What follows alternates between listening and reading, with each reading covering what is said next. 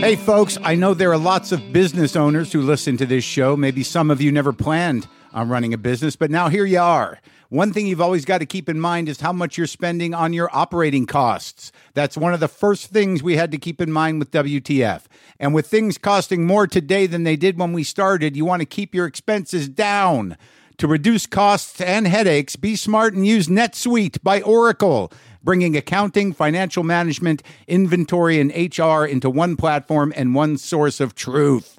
Reduce IT costs, cut the costs of maintaining multiple systems, improve efficiency by bringing all your major business processes into one platform, slashing manual tasks and errors. By popular demand, NetSuite has extended its one-of-a-kind flexible financing program for a few more weeks. Head to netsuite.com/WTF for more. That's NetSuite, NetSuite.com/WTF. Lock the gate!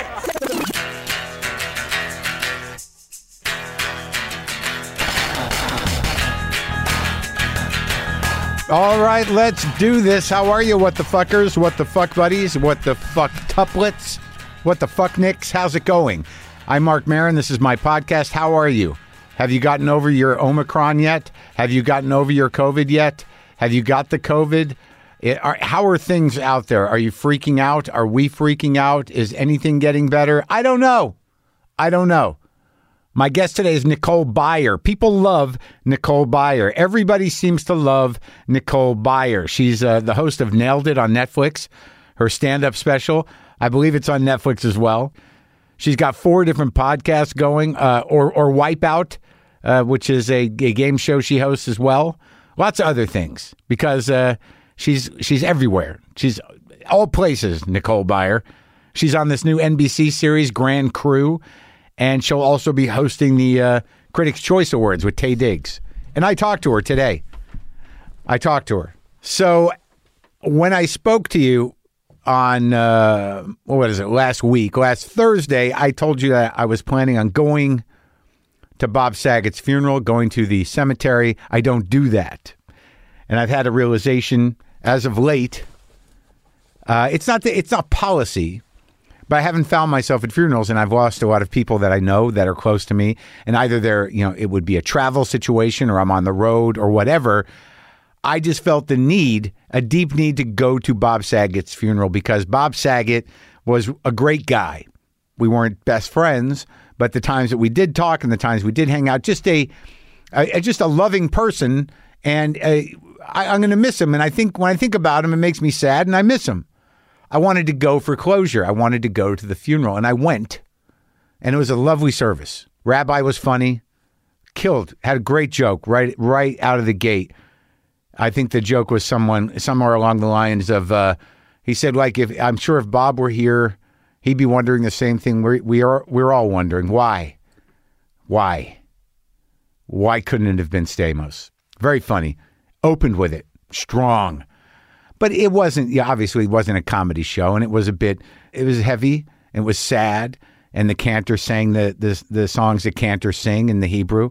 You got to wear the yarmulkes, and his daughter spoke, and it was just devastating. And some of his friends spoke at the funeral, and his wife spoke, and to feel all that grief, the weight of it. And then to kind of sit in that space. And that cemetery is very close to me. I drive by it all the time. And then it was interesting because I still find, I don't know what the fuck is wrong with me. Do you know what I mean? This funeral was so pleasant, and so clearly this guy lived the life he wanted to live and loved and had people that loved him. I can't even imagine what my funeral will be. It's going to be a lot of people saying, like, most people didn't really know Mark the way I knew him, but he was a good guy. He could be difficult. 9 people in the room. They had the cars all parked in line so everyone could kind of leave the parking lot in a procession, right, to go to the burial site. And I was about 3 lines in. They were lined up, and there were people cutting. There were people, pulling out of their line to go on the procession, before their turn. And And I immediately was like, fuck, what the fuck is that guy doing? What the fuck? Like, what's the hurry? But I still had that impulse. Like, these people are cheating. They're going to get what? What are they going to get? They're not going to put him in the ground without everybody there. I have to check myself, man. But it was heavy, man. It was obviously heavy, but it was, like I said, the service was beautiful. People were there for it. And I watched them, put him in the ground. And I drive by that exit and by that, like, I see that cemetery from my hike 3 days a week. And I was driving back from the Comedy Store. I actually went and did comedy the night of the funeral, and it was not good. Too raw. Couldn't speak from the right place. And I drive past it almost daily, that cemetery, and I just couldn't wrap my brain around the idea as I was driving home, like on Friday night, that a week ago, Friday, Saget was home in his house, living his life. And I just saw them put him in the ground right over there. He was in his house, in his bed. Now he's in the ground right over there. I can't get that out of my head. And I'm going to miss knowing he's alive in the world. I really am. Something happened the other night. What day is today? Monday? Saturday night, I had a spot at the Comedy Store, 9:15. And Jeff Ross, texted me that he and John Mayer and Chappelle were going to take over the belly room, which is the small room upstairs. It seats about 80 maybe in the Comedy Store for, to blow off some steam for Saget's family and friends. So it was this little kind of private show upstairs. He said, look, I'm going to tell John Mayer. John's going to bring another guitar if you want to hang out. And there's still part of me that's sort of like, nah, this is a setup. But Jeffrey Ross has been very nice to me, and he seems to look out for me, and he wants to make sure I'm part of things. So, but I get to the Comedy Store, and I'm waiting around to do my spot. They're running a little late, and people are starting to come for that show. I see Jeff, and I talked to him for a while, and then a lot of other people that, I saw them at the funeral as well, but, his family's coming, his daughters show up who I've never met, and Jeff introduced me to his daughters, and one of his daughters said, my father liked you a lot. And I just got choked up, and I'm like, I guess I gotta go play guitar. Now, I did bring 2 picks with me, because all I could think of is it's not going to be I'm not going to have to get on stage and, go toe-to-toe with John Mayer. It just might be fun to play a little guitar with John Mayer, even for a few minutes, because he's so fucking good. But just in case, I threw the picks in my pocket. I don't know, I went up there, and I was just watching from the back of the room after I did my set. And Chappelle looks in the back of the room. He's talking, and Jeff's on stage talking, and John Mayer's just sitting there with a guitar. They're talking about Bob Saget. They're getting laughs here and there. And Chappelle's like, is that Marc Maron? And I'm like, yes. He's like, oh, an OG. What's up, man? He says, I'm sorry I didn't get to see you at the funeral. We didn't get to talk. I know you had some loss in your life as well, and I'm sorry. I'm glad you're here. Yeah, and this is in front of everybody. I'm like, thank you, man. I appreciate that. And then Ross is like, come up here. We got another guitar. John Mayer's like, well, I brought a guitar. And I'm like, I don't know. Come on, man. I'm not, no. And I'm like, I got 2 picks in my pocket. And the audience is like, yay, come on. And I'm like, all right. And I get up there and put a guitar on, sat there, me next to Mayer, next to Ross, in between, Ross was in between me and Mayer. Me and John were trading licks, doing a little blues, and I did all right, held my own. It wasn't like a music show. It was just sort of like Dave was talking, Jeff was talking, I'd chime in, John Mayer would chime in. But the truth is despite what anyone thinks about anybody at this point in time, this was a night for Bob's friends and family. These were comics getting together, to blow off a little steam after an incredibly difficult week for friends and family of Bob Saget. And it got racy, and it got interesting, and it got fun, and it got real, and there was a lot of smoke. Hadn't been around that much smoke, whether it's Chappelle cigarettes or weed or whatever was going on. I left I left her. I only hung out about an hour, and I realized like, oh, this is what happens. You know, this is like, I know these guys sometimes stay on stage for hours, and I'm like, they just get fucked up and they keep going and going because they don't want to, you know, they don't want to be alone, or they don't want to stop. But I got out after about an hour. It was hard. I had to extricate myself, and there were people going, no, and I'm like, I gotta go, and I felt the smoke in my head. In my head, I felt it. But again, I was happy to do it. I was happy to be part of the community and be part of the show. And it was very sweet of Bob's daughter to say that. And it was good to see everybody. So, as I mentioned earlier, Nicole Byer is here. And the new series she's on is called Grand Crew. It's on NBC, but you can see her on all her other stuff or listen to her on all her other stuff. She does a lot of stuff. Grand Crew is on NBC. New episodes on Tuesday nights. This is me talking to the very funny, very charming, kind of exciting Nicole Byer. Sometimes I wish I paid more attention in school, or in some cases, any attention at all. There are probably a lot of things I could have gotten more out of, like literature, and now it's probably not in the cards to go back to school and study the classics. But luckily for us, there's a new podcast called The Foxed Page that dives deep into the best books of all time. This is basically like the best possible college English class, but more relaxed and fun. No pressure of grades or needing to prepare something to say in class. It's only the books you want to read and know about, presented by best-selling author Kimberly Ford. Everything from Cormac McCarthy to Madame Bovary, from classics like Frankenstein to modern hits like Lessons in Chemistry. I love Ireland, but I missed the boat on James Joyce. The Foxed Page has a 3-part series on Dubliners, and that's a pretty great starting point. Want to get the most out of what you read? The Foxed Page is for you. Get it now wherever you get your podcasts. Fire.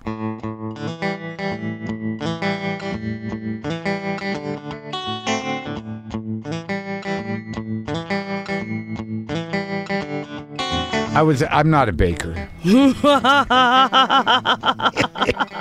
Neither am I. You're not? No. You ever try? I have tried. I can make ooey gooey butter cake. It's a Paula Deen recipe. I know she's bad.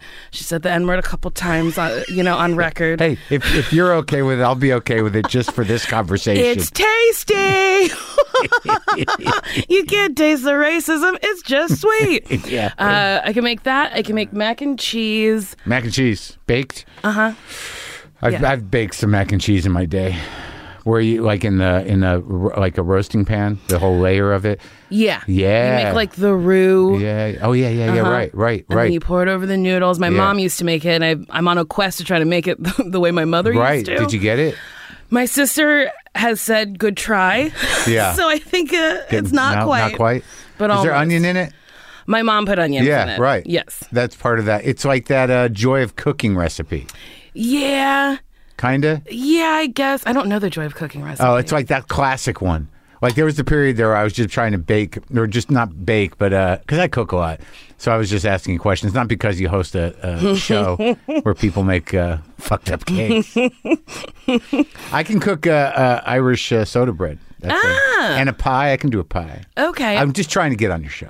What do I got to do to You have to be make able a fool out of to myself? not bake. You have to be bad at it. No, but I can't do it improvisationally. I got to have a recipe. You mean people just get on there and they don't even know how much flour to put in, kind of deal? The first couple seasons, it was people who truly couldn't read directions, had no artistic eye, because it's like you got to make a cake, but then you got to make it into like a shark or something like that.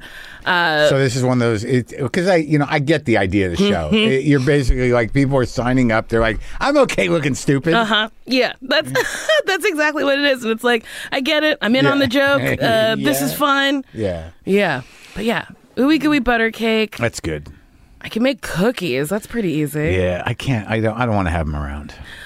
Oh. I don't want cookies in my house. Oh. I got chocolate in my house. I can't have ice cream in my house. Oh. Yeah. Why? Because then it's just an ongoing battle. Like look, I'm crazy. I have I grew up with an anorexic mother. Okay. So my ideas about eating and food are not great. So it's Okay. an ongoing, like last night, for instance. I was sad. My buddy Bob Saget passed away yesterday. And I thought, like, well, maybe I should go get a pint of ice cream and just plow through it. Yeah. But no, but I made the different choice. I'm like, you know what? There's a Baskin and Robbins down the street. I'm just go get a cone. Oh, see, okay. I like that. I thought you were depriving yourself of yummy treats. No. It's just when I have them in the house, I'll eat all of them. Yeah. And fast. I'm the same way. Yeah. So what happens is if I got ice cream in the freezer, I'm just sort of like, I'm going to have to get rid of that by eating it now. Yeah. Yeah. People were sending me pints and pints. Oh. Yeah. Places. Oh. They were like, this guy will put it on Instagram. From where? Jenny's was sending me Okay. for a while. And then there's this place in, I have a problem with Jenny's.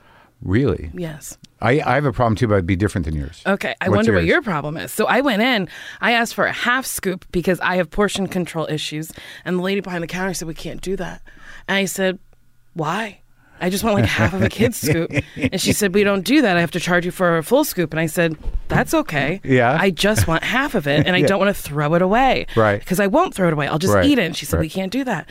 And I was so angry. I was like, I'll get nothing. So I have not a vendetta against Jenny's, but if someone's like, let's go to Jenny's, I'll be like, no, thank you. So you, even in paying full price, they wouldn't give you the half? No.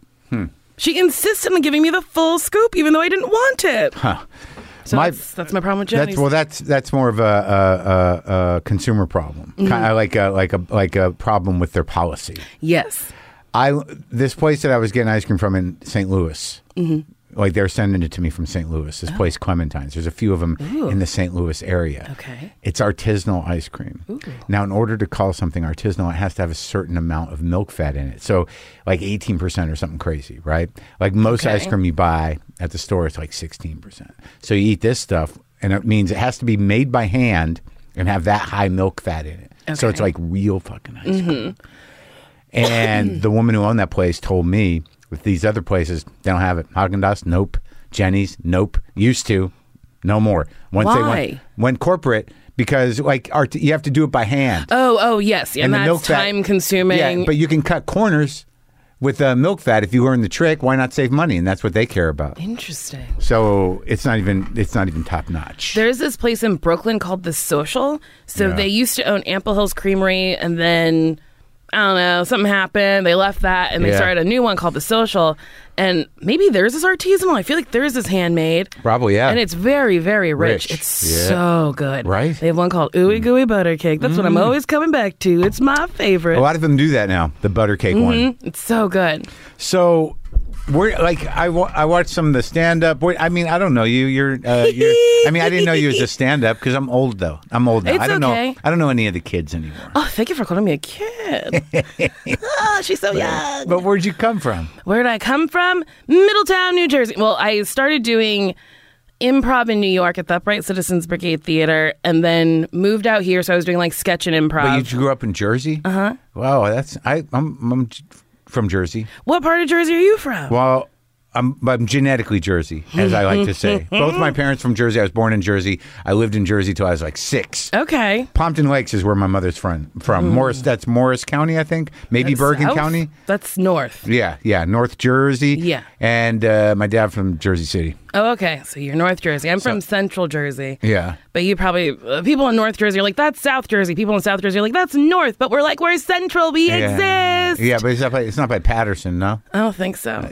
It's funny. People from Jersey have no idea where other places in Jersey You must are. know where some of parts of Jersey are. I know where Princeton is. Right. Oh, so it's near there? Or no? No. Oh. It's by, so it's by like Red Bank. Yeah. Little Silver. Red Bank where the Count Basie Theater is? Yes. Yes. And that's a dream of mine. I want to play the Count Basie Theater. Real, because you grew up by Yeah. it? 'Cause it's like, I ooh. played it. Is it fun? Yeah, I think I'm going back to it. I think that's they're calling nice. I think they're calling it something else now. Oh, no. That makes me very, very Like the sad. Red Bank something center, maybe. No, boo! Yeah, where's Count Basie? How did we lose Count Basie? Who is Count Basie? You know who Count Basie is. I sure don't. Oh, see? I'm young. You have to remember. Count Basie was a piano player and band leader that I believe started with Duke Ellington. Oh, okay. So there was the Count Basie Orchestra. Ah. Kind of swing and stuff, pre-bebop kind of thing. Okay. Yeah, big jazz orchestra. Maybe There I'll you go. listen to some of them. You got to listen to Count Basie. We can do it Yeah. right now. Okay. You can do it later. So, but you, like growing up, like how many brothers and sisters? You a big family? Just one sister, one Yeah. older sister who's very tiny, so she looks younger than me. How's she doing? She's good. She's a teacher, and she's really sweet. Teacher. Yeah, That's a good job. it is a nice job. I could never. How old? What kid? How old are the kids? They're young. I think they're like 6, maybe 6, 7, 8. Oh, so Young. real kids. Yeah, she'll So they're like. not horrible yet. They're not horrible, but They're horrible like kids, not Yeah. horrible like bad kids. yeah, they're not terrible. But she'll tell me stories, and I'm like, kids are just. They're unreasonable. You can't reason with them. They say something No. wild, and then you're like, well, Yeah. that might not be true. And they're like, but it is. I Yeah. said it. It's true. Yeah, I couldn't do it. She's. I can't. I don't have any. I can't. I can't spend too much time with them. I don't love them. They're sticky and stuff. Yeah. I just can't imagine having one in my house where you Yeah. like wake up and they're like staring at Hey, you and they're yeah, like, "Excuse I'm ready. me, Ready for excuse my day." me."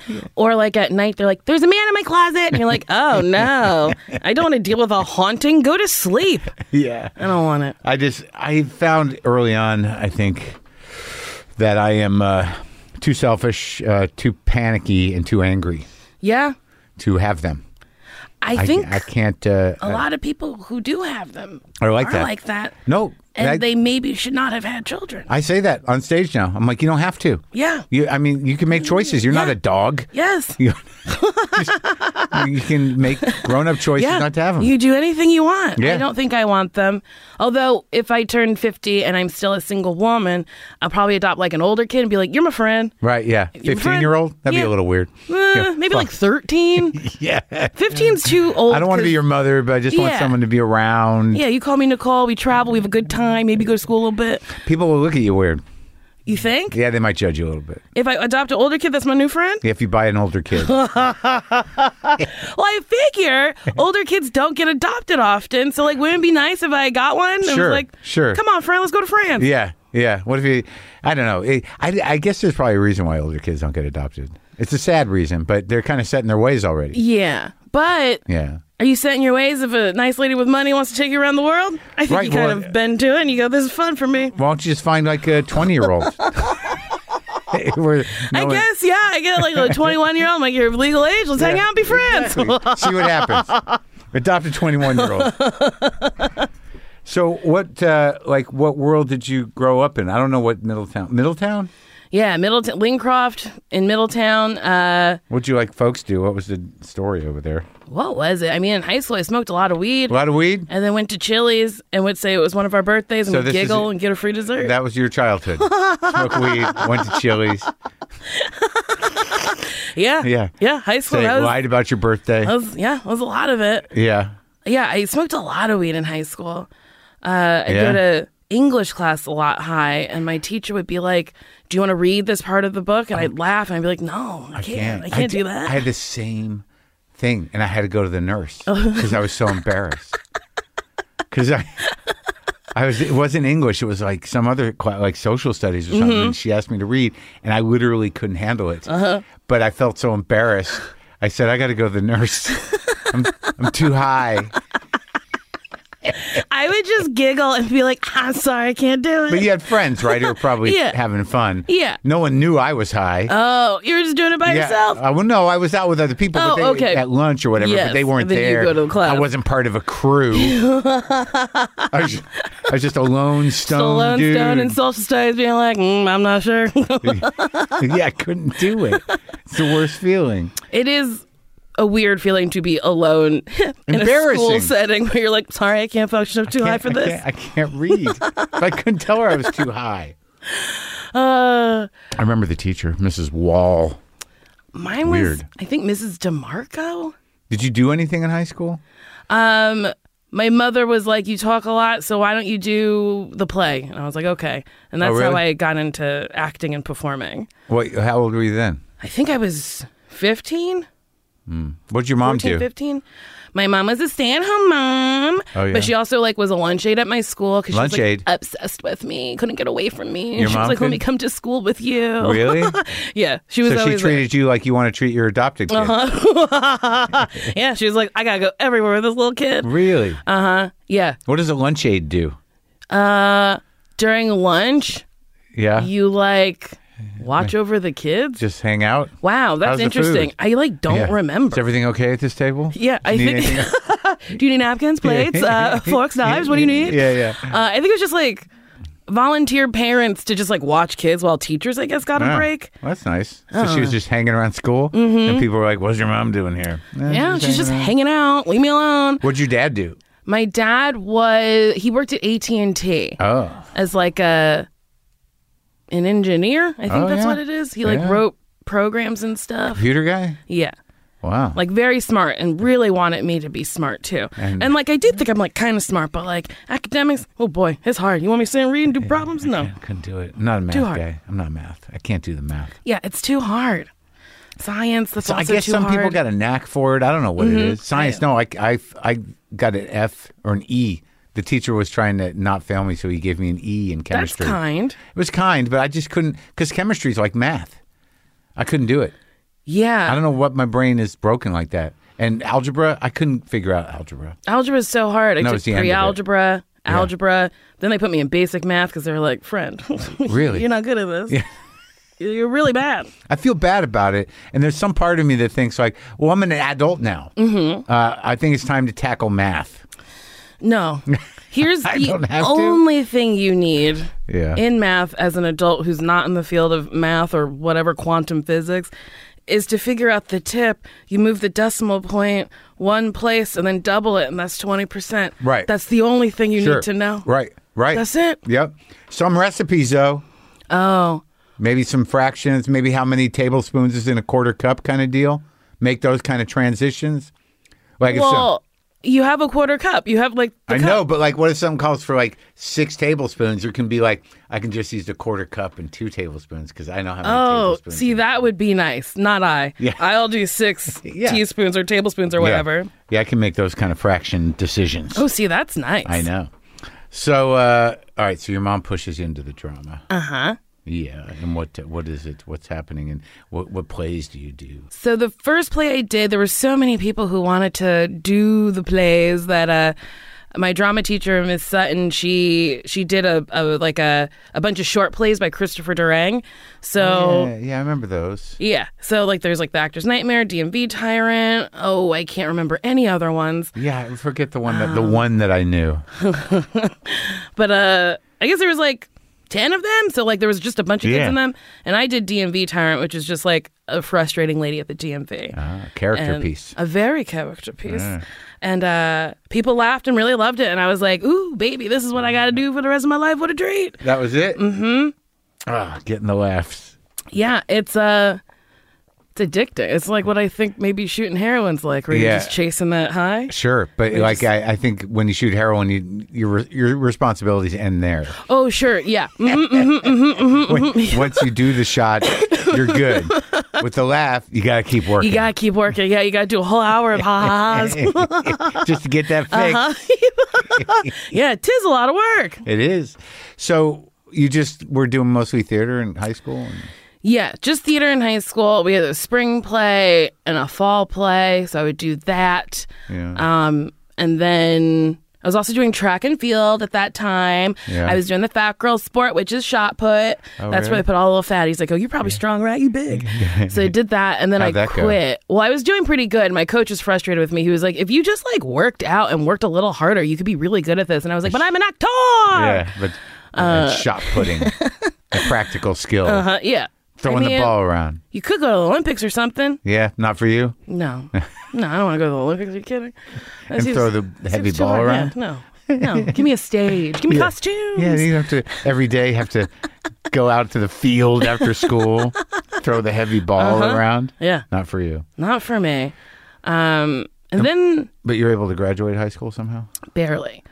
Yeah, there was Ms. Ernst who worked in the office. She was like, Nicole, you've missed too many days of school. You're not going to graduate. You've missed like too many. You ditched? I never went to school. What'd you guys do? Go to Chili's? We like go to no, you go to the beach during school. We'd go to the beach or like smoke weed in someone's car or like whatever. You just like I didn't want to be there. I haven't talked about ditching school in a while. You had to sort of figure it out though. Like you definitely had a ditch schedule, didn't you? Like I can't ditch this one again this week. No, I really was wild with reckless abandon. Really? I was like, I don't have to go anywhere. And my mom died my junior year. And this sounds awful, but I would just be like, my mom's dead. I'm sad. And people never knew what to say to me. So I'd be like, so I get to leave? Yeah.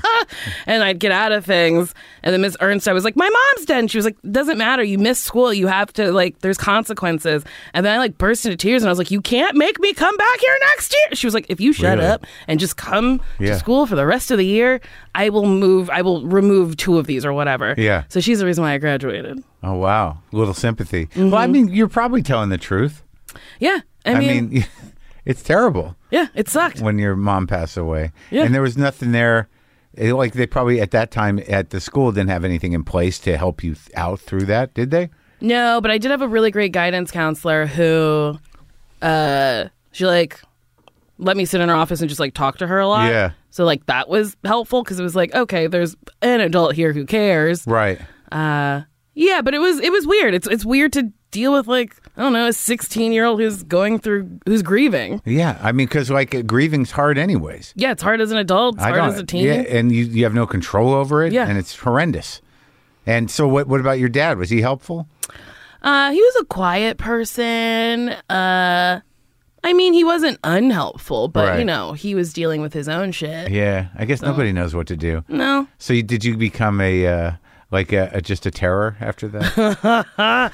Not Did a you terror. act out? But I distinctly remember because like my mom, she did most of the like curfew shit or like punishment shit or like you can go here, you can go there.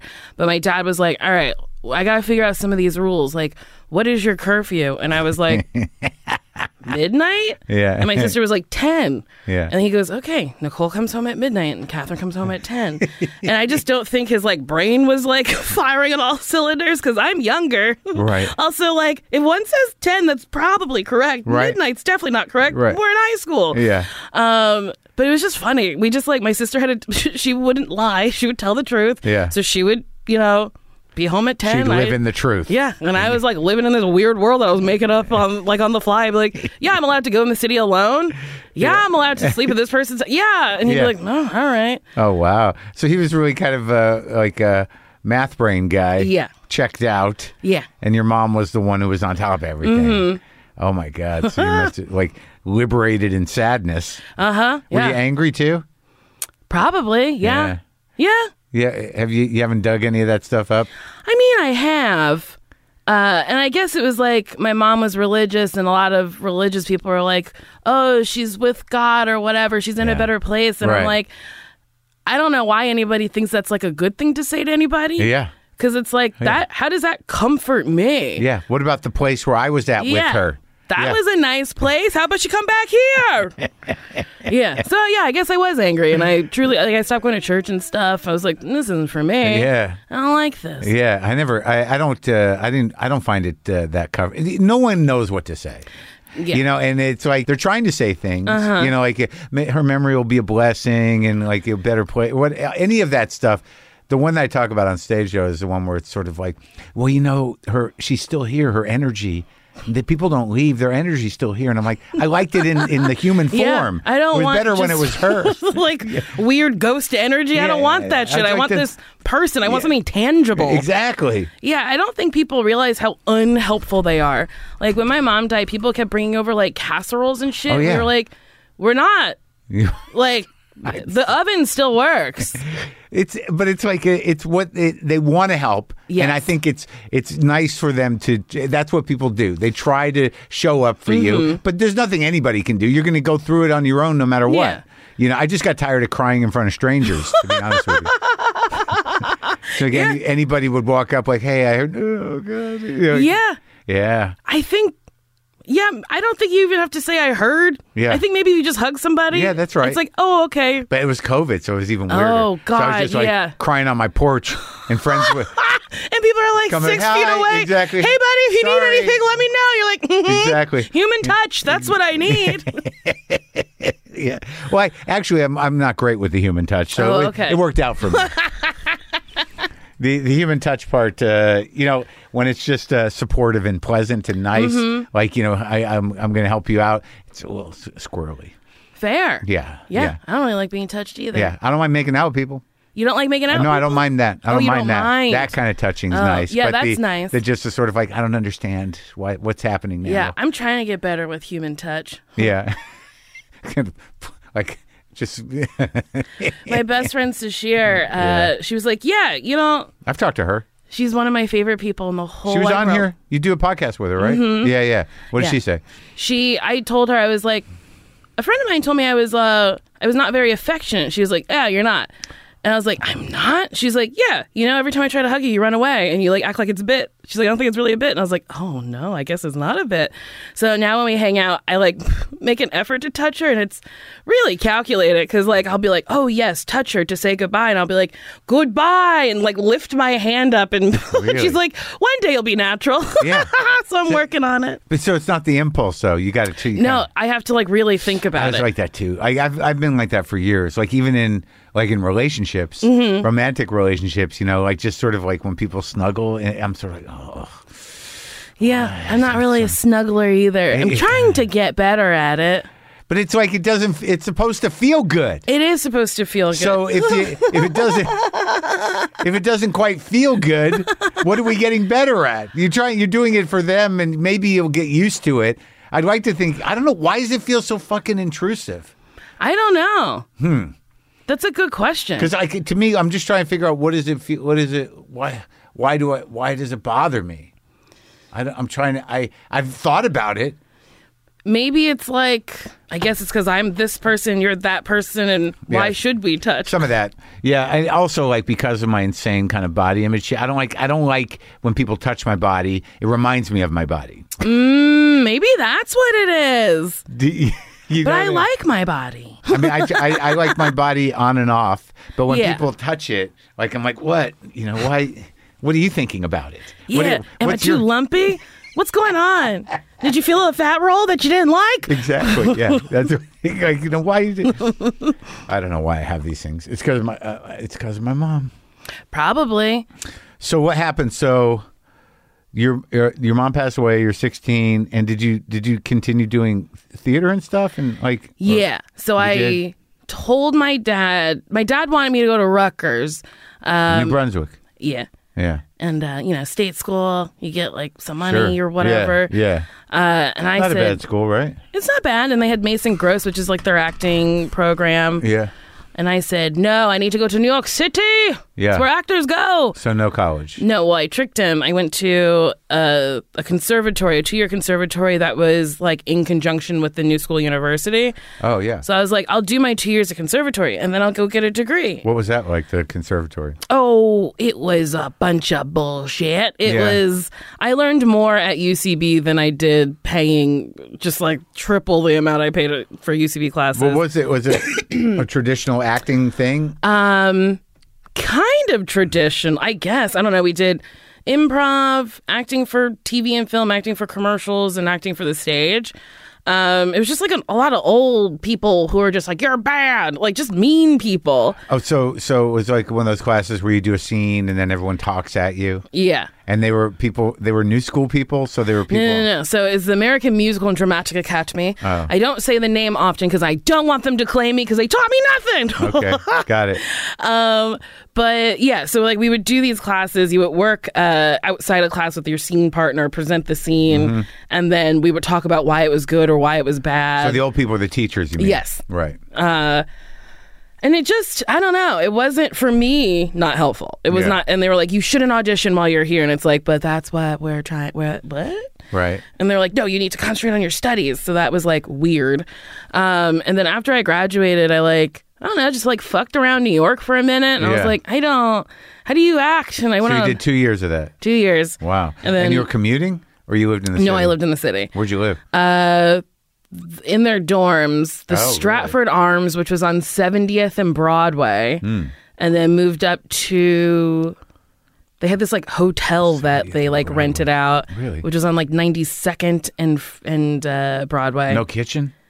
No, Huh. no kitchen. It was just like this weird shared kitchen that we all had that was disgusting. Right. Because it was like a bunch of 18-year-olds who like didn't Yeah. clean up after themselves. And then I moved up to Harlem after I graduated. I moved to like 146th and Broadway, then 125th and Broadway. Stayed on Broadway. Just loved Broadway. Uptown. And it was, how is it like, I don't have no sense of, because my buddy teaches at Columbia, so he's up there. But that seems way up there. Did you like it up there? I did. I was like by Columbia. So like 125th and Broadway Right. is like Pretty close. real Columbia territory. Yeah, it's nice. I liked it. But I just went back and they built all these like huge fucking buildings and it just feels different. Yeah. It doesn't feel homey. It feels nasty. I don't like it. I don't know who lives in New York anymore. It's weird. I'm not sure what's going on there. I don't. It's different. It is, right? Yeah. But not because of COVID. It was different before COVID. Yeah. It's just like, little cute restaurants are closing and cute little shops are closing. It doesn't feel like the people that work in the city can't live there anymore. Yeah. So you're just sort of like, and you feel like a lot of the buildings are empty or something. Yeah. It's weird. Because it's like a lot of people just like holding Investing. investments. Yeah. It's weird. It is. I was a downtown guy. I never lived uptown. Oh, yeah? Where downtown? I lived on 2nd between A and B for a couple of years, way Nice. back in the 80s. And I was at 16th and 3rd Okay. for a while in this old building. Yeah, those were the two primary New York residences. Yeah. So after the acting, do you start auditioning? What happens? Or you got out of the acting school and you're like, I don't know how to do this? Yeah. I kind of fucked around for a while. I was working at I call it Lame Giant. It's a plus size store called Lame Bryant. People didn't like it when I said it there. Worked there for a little bit, quit there, was a waitress, and then I was waitressing. Horrible. Oh, I was bad at it. Yeah. Like, I don't have a good memory. I have ADHD. I would go to tables and forget my little pad to write things down, and then they'd start ordering, and I never knew how to be like, I won't remember this. And I would try sometimes, and I'd get to the computer and I'd be like, I don't know. So I go back to the table and be like, okay, guys, second chance. Did you want to change anything? And they'd be like, no. And I'd be like, okay, well, you got to give it to me again because I don't know. And then I would always forget to put in like a kid's order. So like everyone would have their food and the kid would be in a corner and he'd be sad. And I'd be like, I don't know. It's the kitchen. And I'd be like, someone make chicken fingers for me. Bad waitress. Made good money though. Yeah, why? How do you make good money being a bad waitress? Charisma. Oh. People were like, she's funny. Oh, you did? We got to get her out of here. Yeah. Give her enough money, she don't have to work here no more. So you were like the endearing bad waitress. Very that. Like, people enjoyed their experience with you. But yeah, I would drop drinks all the time. I couldn't balance a tray. Yeah. So I would bring drinks 2 at a time. And people would be like, are you kidding? And I'd be like, no. Yeah. No one taught me how to open wine. So I would bring a wine bottle to a table. Have them do it. And I'd be like, there you go. Leave the wine key there. And once, I'll never forget this. I served a table white wine. And they were like, can we have a bucket? And I was like, you going to drink it out of a bucket? They were like, no, a bucket with ice. And I was like, you want ice in your wine? And then I went back to my roommate, Jen, who also worked there. And I was like, Jen, these people want to drink their wine out of a bucket, but they keep looking at me weird when I keep saying they want to drink out of a bucket. And she's like, to keep it chilled, Nicole. And I was like, oh, she's like, the bottle goes in. And it blew my mind. I was like, oh, I'm so dumb. Oh, good moment, though. But then I found UCB. And then Well, how'd you find that? I Googled, what do actors do when they're not acting? Really? And it was like improv. Yeah. And then I looked up improv theaters, and there was the Pit, the Magnet, and UCB. And I applied to be an intern at the Pit, and they rejected me. What year is that? This was, my dad died in... Your dad died too? Yeah, 2010, I believe, because I moved to LA in, 2008, I think. How'd your This mom, is how'd terrible. They die? Hold on. I have a tattoo. Of? The date. Okay, 2008. What's that tattoo for? It's the date he died, so I can remember because I have a terrible memory. Oh, wow. Yeah, then my mom's date is on my ankle. Truly, just an awful memory. Yeah. And I was like, these are 2 dates I You should want to remember. How'd they die, though? My mom had it's called deep vein thrombosis. Oh. So it was a blood clot in her leg that traveled to her heart and stopped her heart. And it was just like a sudden thing. And Yeah. we didn't know it was happening. Yeah. And then my dad died of a heart attack. Wow. How old was he? He was 54, 56. Wow.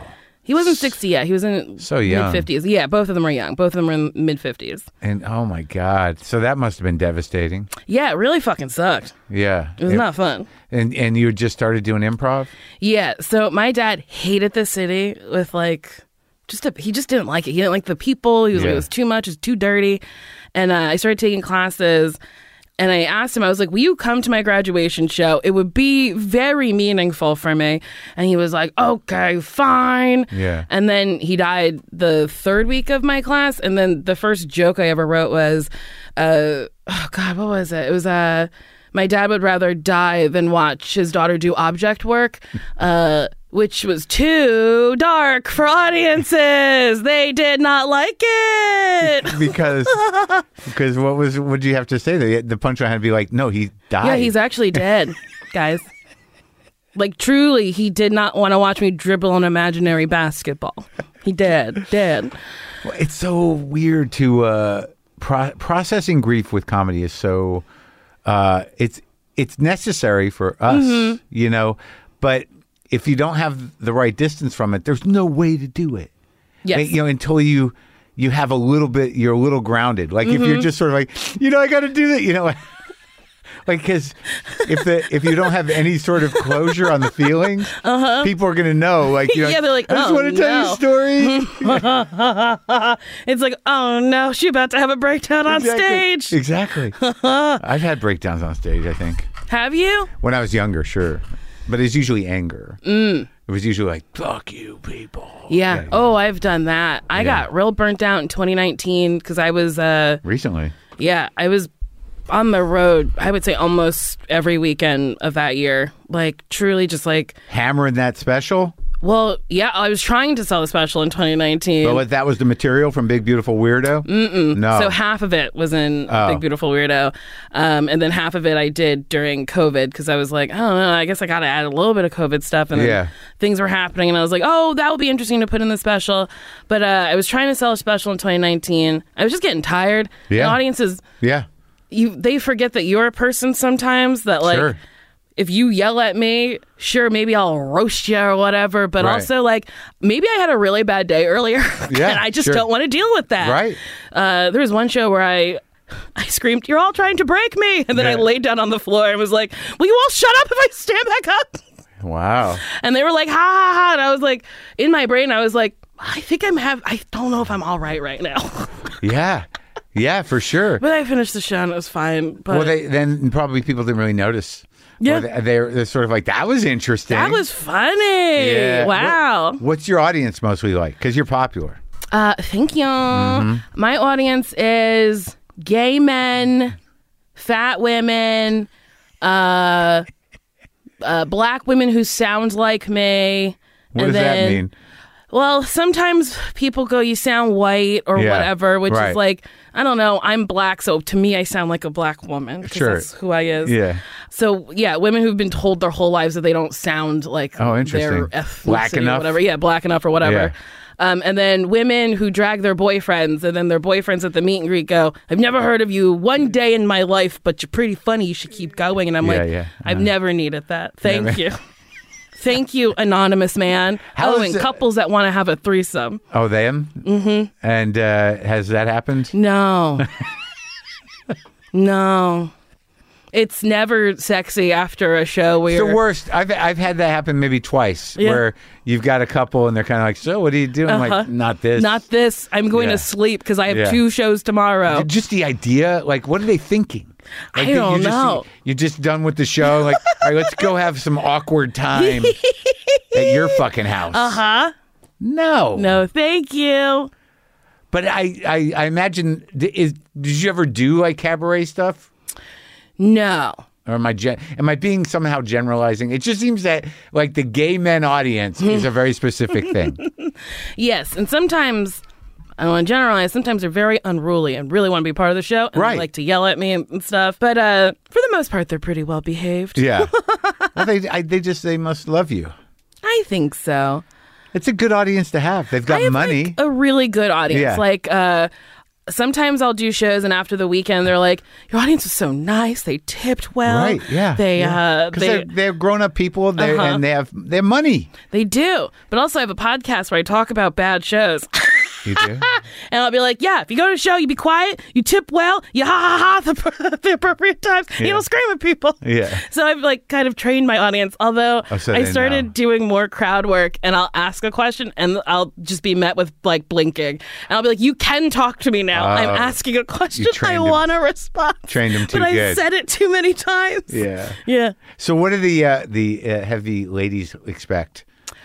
I just think the older I get, the more I'm like, representation is important. And I think it's when you're a fat woman who maybe doesn't have confidence or doesn't feel comfortable in their body, watching a woman who is pretty comfortable in their body and confident, I think that might be like a little helpful. Yeah. I don't want to say inspirational. That seems wild to say about yourself. But have people said it about you? Yeah, people have been like, oh, you've inspired me to wear tank tops in the summer or crop tops. And I mean, I only really started doing that in 2015. I'm going out naked because of you. I'm showing people my pussy. And I'm like, that's too far. But good for you for being comfortable and confident. Yeah, so it's yeah. Feels good when people are like, yeah, I woke up one day and was like, fuck it. Yeah. How long did you have to like do work around this stuff?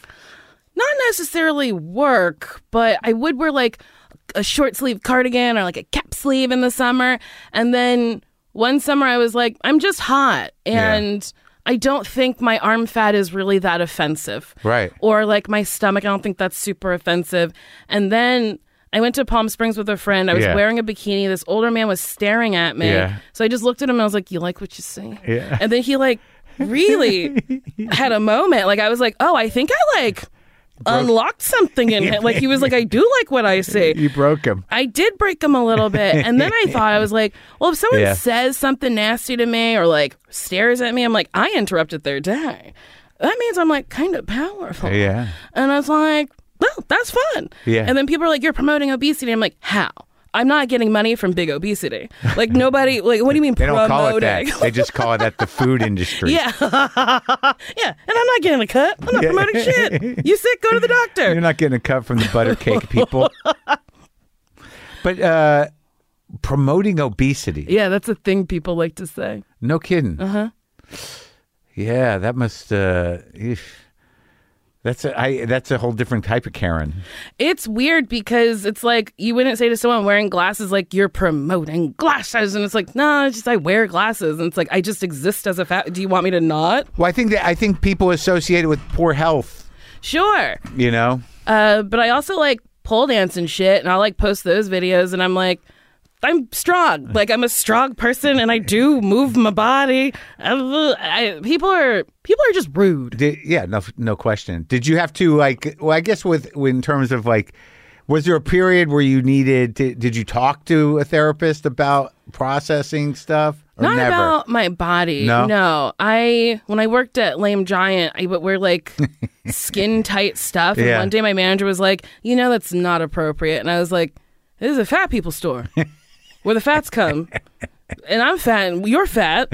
She was built like Shrek. I loved her. The fats. She, like, it just was so wild to me that she was like, that's inappropriate. I was like, what? Yeah. That was like confusing. That was like one of the things that like kind of unlocked my brain that I was like, even fat people are uncomfortable with fatness. Yeah. And it's like, it's just something that you have. Right. And you can change it. Sure. If you want. Yeah.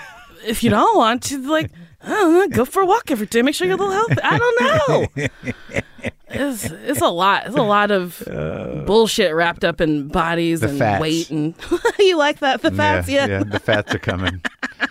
No, my mother's terrified of it. My mother was an obese young person. Mm-hmm. And her reaction to that, like she destroyed all the pictures of herself that existed. No. Yep. Of her with weight.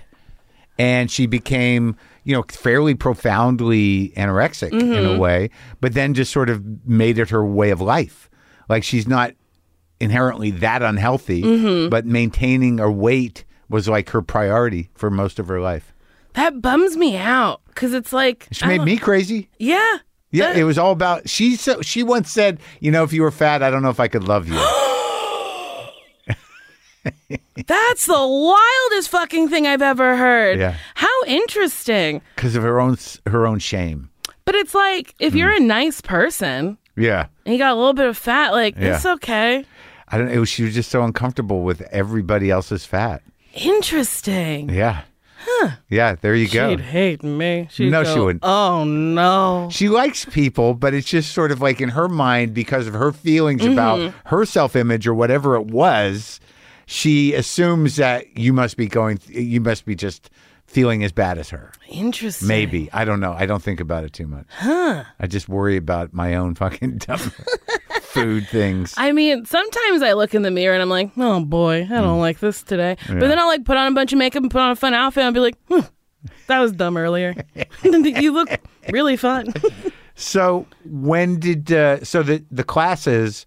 Who was teaching there? Who were the people when you were there at UCB? You went through the whole thing? Yeah. So Sylvia Ozels, she was my first teacher. Yeah. Kevin Hines was another teacher.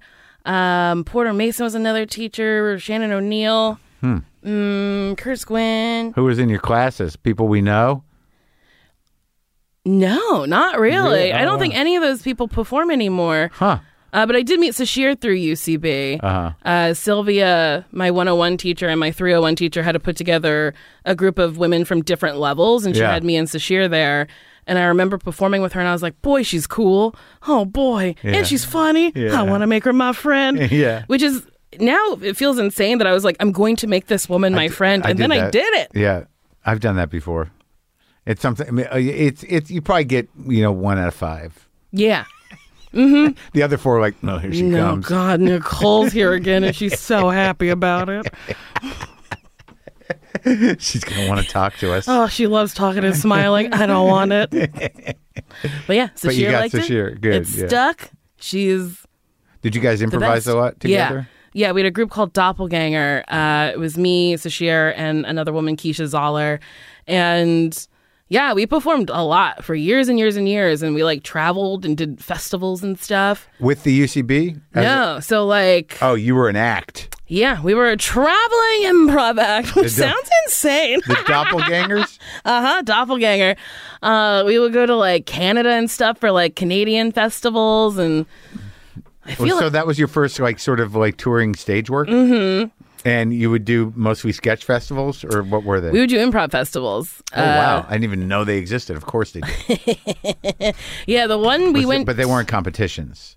No, but we did win Best of the Fest at one of them. I think that was the Vancouver Improv Festival. I don't know if that still happens. I like Vancouver. I like Vancouver too. It's a nice, friendly town. Very friendly. Mm-hmm. Yeah. Almost too friendly. Sort of like, what's going on here? A little bit. Yeah. A little bit. I just like, I think I do a joke up there. It looks like the whole city was built out of a kit. That's funny because, yeah, It kinda looks like that, does. right? It's just like adorable and perfect. Yeah, like modern, sort of general modern architecture. Yeah. Yeah. So, okay, so you improv for a while. Mm-hmm. And are you auditioning? Do you start to get stuff? Yeah, so I was auditioning then. The first thing I got was this Nestle commercial for Israeli Nestle. And they flew me to Romania Really? to shoot it. And it was like a $5,000 buyout. And I was like, $5,000?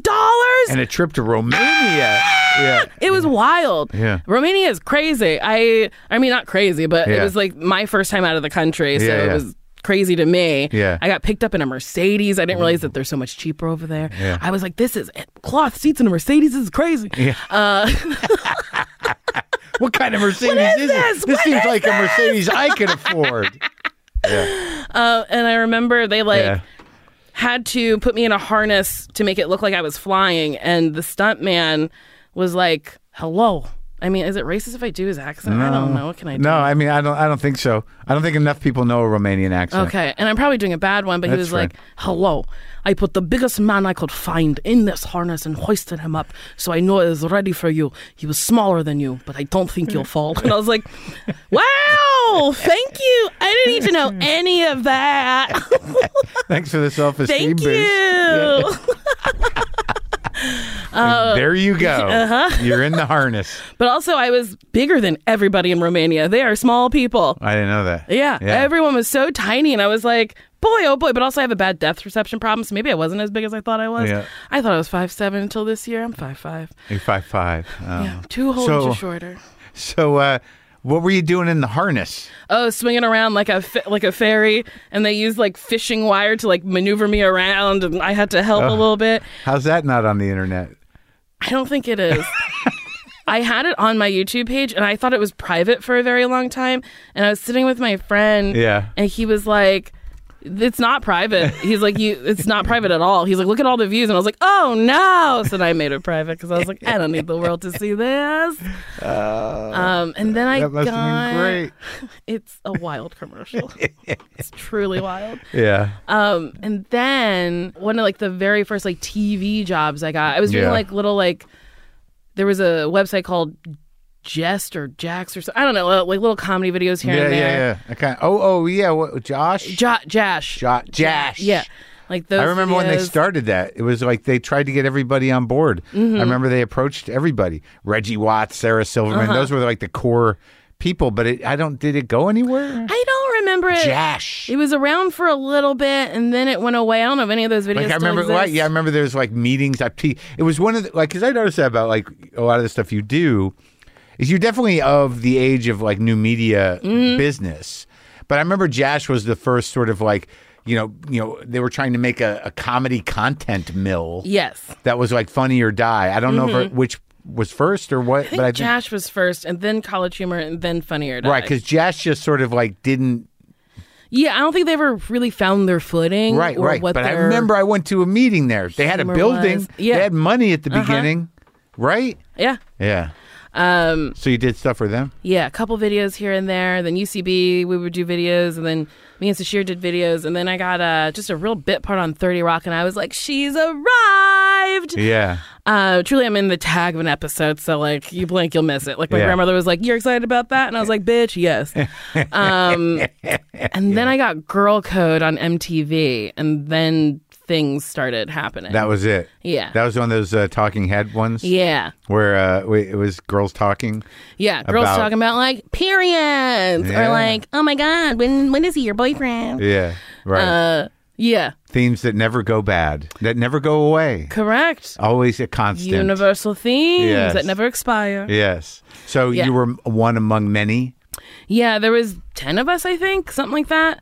And I auditioned for it, and I like watched an episode of Guy Code to be like, okay, I get the show, and I was like, I don't know what this audition's going to be like, because it's just talking. Yeah. So then I did the audition, I was talking, and I was like, I think I did bad. Yeah. And then my manager called and was like, no, you got it. And I was like, oh, okay. Yeah. And I had moved to LA at that point, and for whatever reason, they flew me back to New York to shoot it. We just sat in front of a green screen. Right. And there are green screens in LA. Sure. But they said, no, thank you. Well, MTV was in L.A. Well, there's one in Santa Monica. There's an office there, but they flew me all the way to New York. They might have been competing, the two offices. That was Maybe. cast out of New York. So you gotta Maybe. I don't know. You never know. Who knows? But yeah. And then How long was that gone for? What? I think maybe 2-3 years. So you'd do a bunch and they put it in the can, Yeah. and then you'd never know. It'd just show up in different episodes. Yeah, They and you cut it never all out. knew what you said would make it into what Sure, episode. but you were picking up some traction. A little bit of traction. And I didn't know how many episodes I was doing because I never asked questions. Right. I booked this one Comedy Central commercial where they were like, meet us at 54th and Broadway or 8th or whatever and get in this van and we'll take you upstate and that's where we're shooting. I didn't ask a single question. And I was You like, didn't even know if it was Comedy Central. who knows? I was like, you could murder somebody Yeah, I'm in this a way. van. Like, what? They do. What? They do murder people that way. But yeah, didn't ask a single question. And finally I was like, how many episodes am I doing? They're like, all of them. And I was like, really? Oh, wow, that's a treat. I like this. This is MTV for no money. I mean, Yeah. You did all right though. Huh? No. no. It's not an unknown thing. I mean, it's wild how little they pay. I don't want to shit on them because they did give me an opportunity. Well, that's what they hang over you. Yes. They're like, it's exposure. And you're like, okay. And I did say in one episode, I was like, it's funny I'm on television and I still babysit to pay my bills. And they thought that was funny and left that in an episode. Wow. And I was like, it's not, I don't think that's funny. It sucks. It's not sucks. good. Doesn't make you look good. No. The network. Yeah, I babysat for a very long time. But that was 2013. Yeah. Huh. Like, I have no idea what happened. Like, because the age difference is enough for me to, like, I don't even know what MTV was. I don't even know what was on MTV in 2013. Oh, you got your Teen Moms. You got your Jersey Shore. Yeah. Ridiculousness. No music anymore. No, it's gone. It's been gone. Oh, yeah. Yeah. Sorry about it. No, I know. But by the time you were there was no music. No music.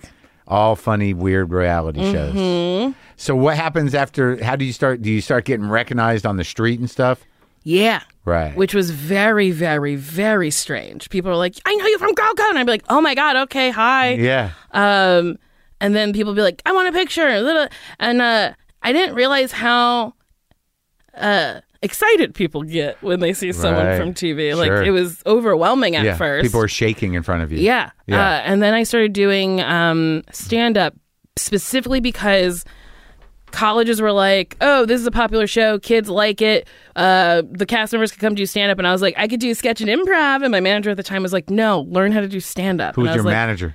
Oh, this person I do not work with anymore. Sure. It ended poorly. Okay. But the one good thing he did say to me was like, people are offering you money and it's as if you're not walking to the table to pick it up. So learn how to do it. Yeah. And he's like, and if you don't love doing it, you don't have to do it. But like, you might like it. You like performing. And I was like, okay. And it's colleges. Yeah. So, yeah. And he kind of, I don't want to say you can be shitty at a college, but there's a little bit of a grace period. Yeah. Because it's like, I was 22, 23, they're 18. We're kind of at the same pinnacles of our life. Right. And also, like, those crowds, a lot of them are too young to go out and do other things. Yeah. And, sometimes they're lunchtime shows or weird, and they don't really know. They're like newbies to life. And it's their first time away, so there was a vulnerability there. They're not going to boo you. No. But some of them do. I've had some real bad shows, but really, because of what? Bad eggs in the audience? They're just like, we don't want jokes. We want you to talk to us. Like I think it was Louisiana. I did a show there where they just weren't into jokes, and then I did some crowd work, had a kid come on stage. They like loved that, and I was like, can I go back to my material? And they're like, whatever. I went back to material, and they're like, no. So then I was like, oh, I'll just talk to you then? And then they loved that. So it's like, you just got to figure it out sometimes. It's crowd work. So wait, did you go out and do clubs? So I started doing colleges, and then I started doing clubs. And clubs are where... Do you like it? Stand up? I do. I do. I don't love a club. I, like, in the beginning, I think I still have, like, PTSD from the beginning of doing it because... real adults didn't know who I was. So it was just people coming to see whatever comic was there for the weekend. Yeah, I know how that works. And sometimes when you're in a Republican city, some, white Republican people will go, oh, I don't want to hear the opinions of a black woman who's opinionated and has a point of view or whatever. And I would get heckled by them sometimes and I got into an altercation with a couple people where I'm like, what is it? Is it you don't like me? No. Great. You can leave. No. Oh, well, we're at a crossroads here. You don't want to leave. I don't want you here. You have to go. And then it's like I got to spend my set yelling at people. Wow. But you couldn't get to they wouldn't cop to what the hell the problem was? Well, there was one incident where I knew if I brought up money with this man, it would really make him angry. I said, I make too much money to deal with you. Yeah. You have to go. Right. And then he finally left. And then I asked the manager, I was like, did he bring up money again? And she was like, he did. Yeah. And I was like, did he call me a slur? She was like, he did. And I was like, yeah, it's exactly what I thought it was. Yeah. So dealing with that early on was a lot. And these were, you could tell which towns. I mean, it was definitely a regional thing. So you do the colleges and you do a lot of them. Yeah. And then the manager's sort of like, well, I can, get you on the road. Mm-hmm. And then... so you're headlining. Headlining. probably at the point where I shouldn't have been headlining. Well, you probably got like, what, 40 minutes maybe? Yeah. Yeah. And then you stretch it and you try to do different things. It was That's it. Like, hard. Look, I at another point in my life, I would have been more critical of that birth into comedy because it was really sort of like the idea, what your manager said about leaving money on the table if you can pull this off because of, your recognition factor. But I mean, working for kids and, playing with college kids is one thing, but doing the real road is like another thing. But it sounds like you learned your lesson somehow. I did. What I ended up doing, because I was like, these shows go differently than my college shows. Yeah. And I was like, they know me, so they're giving me a little bit of grace with this, where people who don't know me are like, go fuck yourself, bitch. This isn't funny. Right. So then I would do shows during the week in LA to be like, if these people like me, hopefully the people on the road will like me. Yeah. So it was a backwards way to get into it, but I knew at some point I had to get good or like figure out how to have a point of view and like, what do I want to say? Yeah. Now I love it. Now I love doing stand-up. I like doing theaters. I did the Wilbur in Boston. Yeah, that's a good one. Oh, boy. What a fucking dream, man. Yeah. It was nice. Boston is such a good... I love Boston. Well, it's a good town. Like, I lived there for years. I started doing comedy in Boston. And, there's... it's a weird town. It's a little more segregated than you'd think. But like they have that student population of about 250,000 every year, which gives the illusion of a progressive metropolis. But there are pretty good dug-in communities there, and people are excited, and it's a good audience town. Yeah, I like them. I do like some clubs. Helium in Portland's really good to me. I love them. Yeah.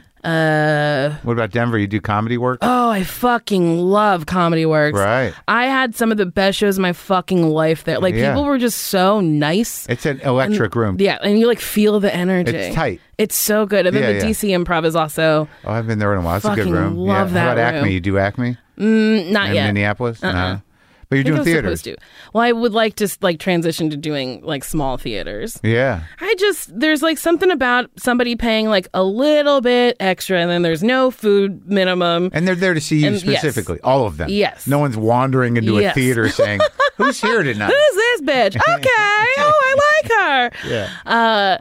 Yeah. So the point of view kind of evolves because it seems like you're a fully sort of formed comedic personality. I think so. And you either like it or you don't like it, and that's fine with me.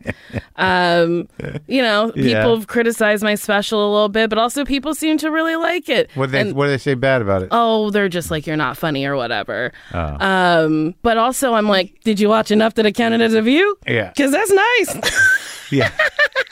Thank you. Thank you so much. So you just keep doing a lot of TV bits here and there? And then you had your own show? I did. I had my own show. It was called Loosely Exactly Nicole. It was on MTV. Then it was on Facebook Watch. And about 6 people watched it. But I'm like proud of it. I thought it was a very... Did you write it with other people? Mm-hmm. Yeah. I had a showrunner. And then this guy, Christian, he co-wrote the pilot. And then we had a room. And it was fun to be in a room and to learn how that was. Yeah. I learned about titles. I thought story editors were like the people who figured out story, as opposed to, no, you've just been in a room and now that's your title bump. Yeah. So I learned about that. I learned how to break story. I learned how to outline. I learned when you go off on script and stuff. Yeah. It was really, really like interesting and it's like an education. Fun. Yeah, it's like class. I really loved it. But it's interesting that it was like Facebook Red. Is that what it was, or Facebook Watch? Yeah, like that didn't happen, did it? I mean, they had it, but it was really hard to find on Facebook. Yeah, there was just these weird things. I remember them coming up and being like, "Well, this is the new thing." It's like, is it though? Yeah. Well, I feel like everyone said that about Netflix, and Netflix is like, "We're here to stay." Well, Netflix, like it was. Did they say that about Netflix? Because Netflix, I feel like people were like, "Nah." I was just Netflix excited streamer, that whatever. you could. When they switched totally to streaming, it just sort of evolved. Yeah. I just remember I was excited to be able to rent DVDs. Me too. It was nice. They come right to your house. I know. Oh, yeah. Thank you. It's That's the best. nice. I can't. It's interesting because I can't really remember what the transition to streaming felt like. I feel like it was just a lot of people being like, I don't know. I guess just a I'm day where you're like, all right, so now it's just on the TV. Yeah, it's like you just turn it on, it's there. Yeah, you just look for it. Well, not on the TV, it was on the computer. Right, the computer. Right? Because that it's a became the computer TV. first. And That's then, true, yeah. then it transitions to be like, you can put it on your TV. Yeah. These monumental shifts in the way we see everything happen. And I'm sort of like, what day was that? It was gradual. Yeah. It was a weird gradual thing. And now you have a hit show on Netflix. Yeah. Which is really fucking cool. It's hard. It doesn't happen much. No, it doesn't. And They seem to keep doing it. yeah, people like it. It was funny because they were like, it's greenlit. And we're like, okay. And I was like, I don't really know how to host. I don't know anything about baking. And then the show came out, no billboards, nothing. Yeah. And then people just fucking found it. And I don't know how. And then it really snowballed into this, like, really, like, it's a thing. It's, and there's other shows that are definitely, like, inspired by it, which is, like, really cool. Yeah. And then I got nominated for an Emmy, and I was like, oh my God. So now I get to lose to RuPaul every year, which is honestly very cool. Are you friends with RuPaul? I mean, we're not like friends, but I've gotten to be on Drag Race, Yeah. and Ru is a very kind person Yes. and funny. Yeah, Like, oh, yeah. just so funny. Yeah. So you do a lot of the acting, but the thing about hosting, it's a very specific thing. It's a skill. So you realize at some point, because like when I started doing comedy, when people do, I was talking about this to my producer, there was a time where game show host was a specific job in entertainment on television primarily. There was game shows. There was a lot of them. Most of them were broadcasters of some kind. But now these shows have evolved to a point where the host is half the show. It has to be part. Usually they were just driving the thing, and they Yes. could be funny. But now it's like it's Now they're all like, of the. we want you to help shape what this show is. Because they had an idea, they just didn't know what they, like, not how to execute. But you have a guest celebrity, and you have Yeah. the regular chef. Yes, and Jacques then you- Torres. Yes, and then you have the people. Yes. And the celebrity's either going to, just chime in or not. They're like, no, I guess I'll do it. Yeah. Do I have anything else that day? Kind of. In the beginning, people were just like, what is this? Yeah. And we had more culinary people in the beginning, and now it's transitioned to more like actors, comics. Yeah. Aesop Ferg was on an episode, and he truly was like, I don't know, a friend of mine said this was funny, so I came. I was like, okay. And then he was so fun. Yeah. But yeah, it's been interesting. I'm having fun. And what about the other one? Now you're like, you host another one too? Yeah, I host Wipeout with John Cena. And that keeps going? Yeah. The new season premieres. I should know this. That's all right. But This month. But that's one of those ones where people are like, all right, you got to make it to the other side. Yes. Without hurting your balls. Yes. And then, yeah. And it really tries to hurt you. And the way some of these people fall, I'm like, oh boy, will you be okay? But it is wild to watch these people do the obstacle course. Because there's obstacle course people. Yeah. I got a friend, that's his thing.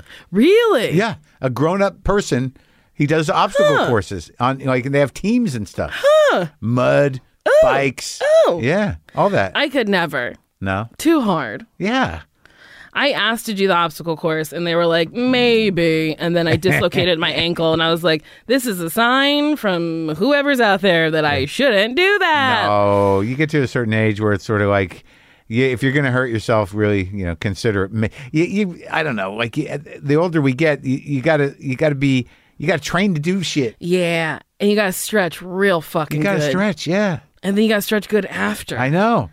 Yeah. I worked out this morning. I didn't stretch after. Oh, no, Mark. Oh, no. I don't know. I don't know what's going to You're happen. going to be sore. Something's going to happen. You're going to be sore tomorrow. I'm always sore. Always. I learned how to do a headstand the other day, and I did not stretch very well afterwards. And now I'm just very sore in the shoulders. Yeah. Oh, yeah. Just, ugh. So now you're doing a straight up sitcom. Yeah.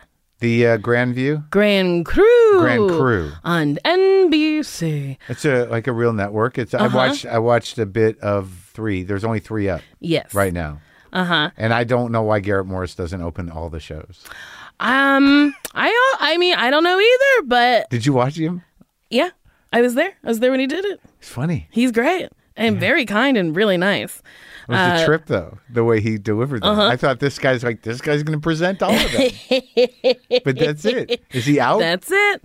He doesn't come back. Maybe he comes back next season. I mean, hopefully we get a second season. How many have you shot? We shot 10. And it was great. My friend Phil Jackson created it. We used to do improv in New York together. And it was just surreal to be able to like create a fucking network show with like a good friend that I came up with. And Echo Kellum, who's also on the show, who plays my brother. We were on a sketch team for 4 years together out here. And then Carl Tart, who's also on the show. We've done improv together at UCB. Aaron Jennings was on the show. He was on Loosely Exactly Nicole, my show on MTV. So like I knew him a little bit.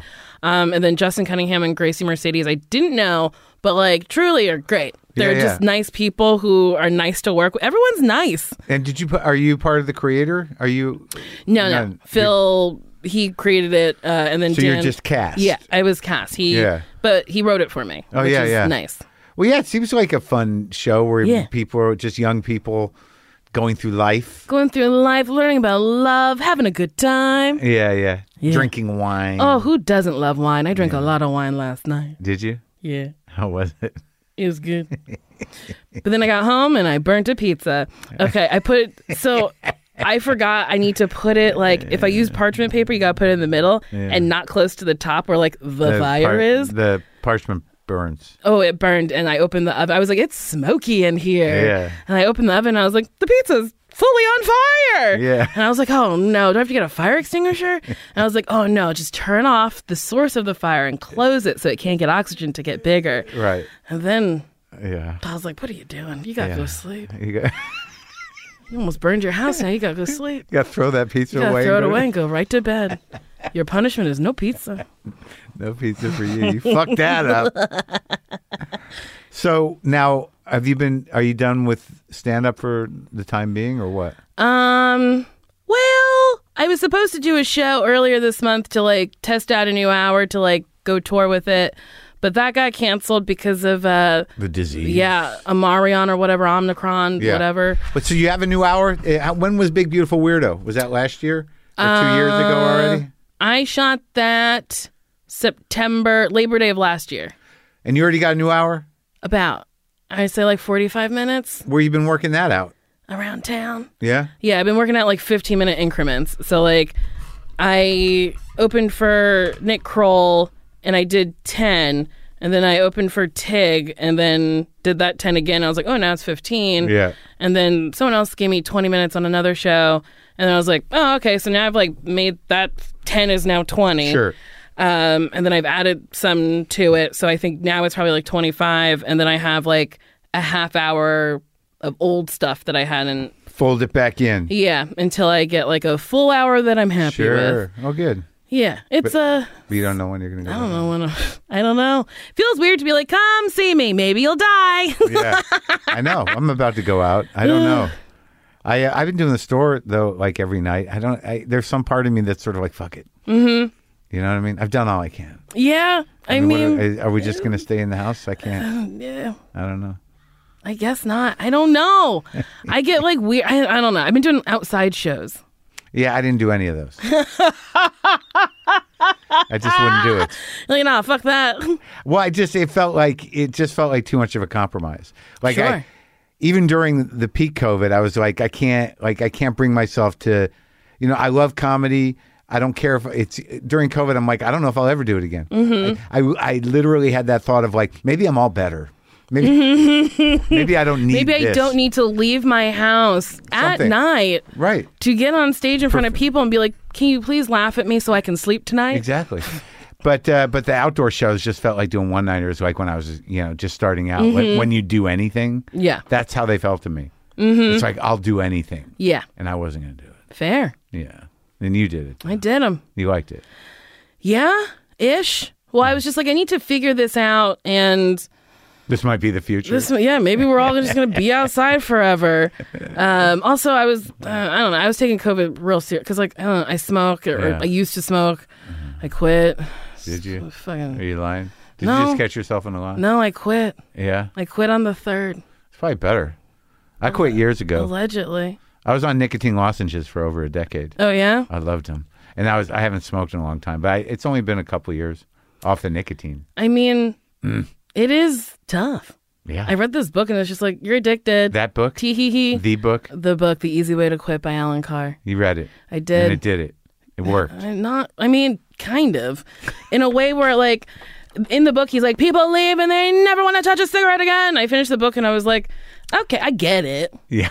I would love to touch a cigarette again. I would love to fucking smoke, but like, it's not helpful, not good. Yeah, it's no good. It's not good for anything. No. And then people are like, you're stinky. I'm like, am I? And they're like, yeah. I'm like, oh, okay. And no one smokes anymore. Yeah, it's not cool. Nothing. Not cool It's at not all. cool at all. You got to go smoke Vaping's outside. gross. Vaping is, it's not for me. What is in that? I don't know. Exactly. And for whatever reason, I was like, vaping seems worse than an actual cigarette. Yeah. So I was like, I'll just keep smoking them. But now I don't. Good.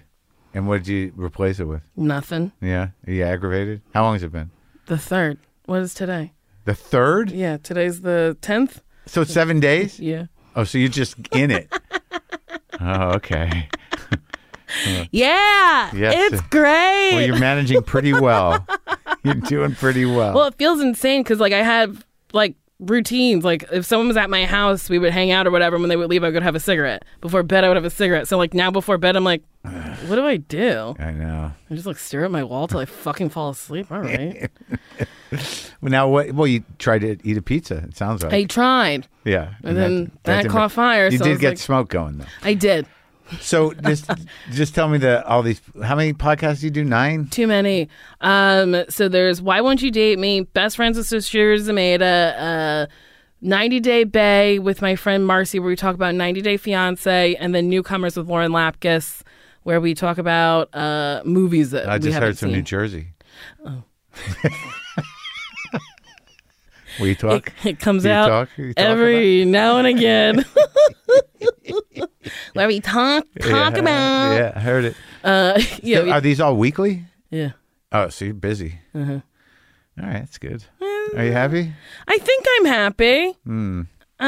Who's to say? I guess me. You. Yeah. You're I'm- the last word on that. I think. I'm happy. Good. Well, it was nice meeting you. Nice talking to you. It was nice talking to you. Yay. We did it.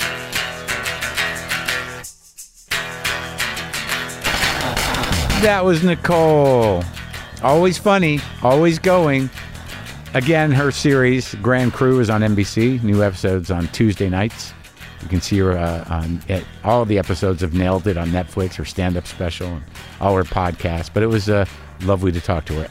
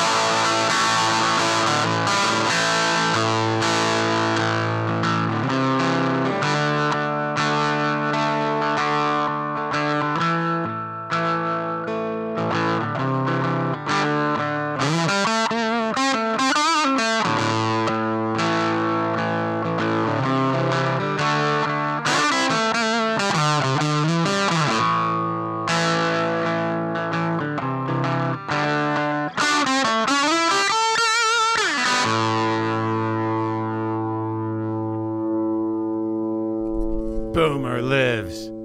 Monkey. LaFonda.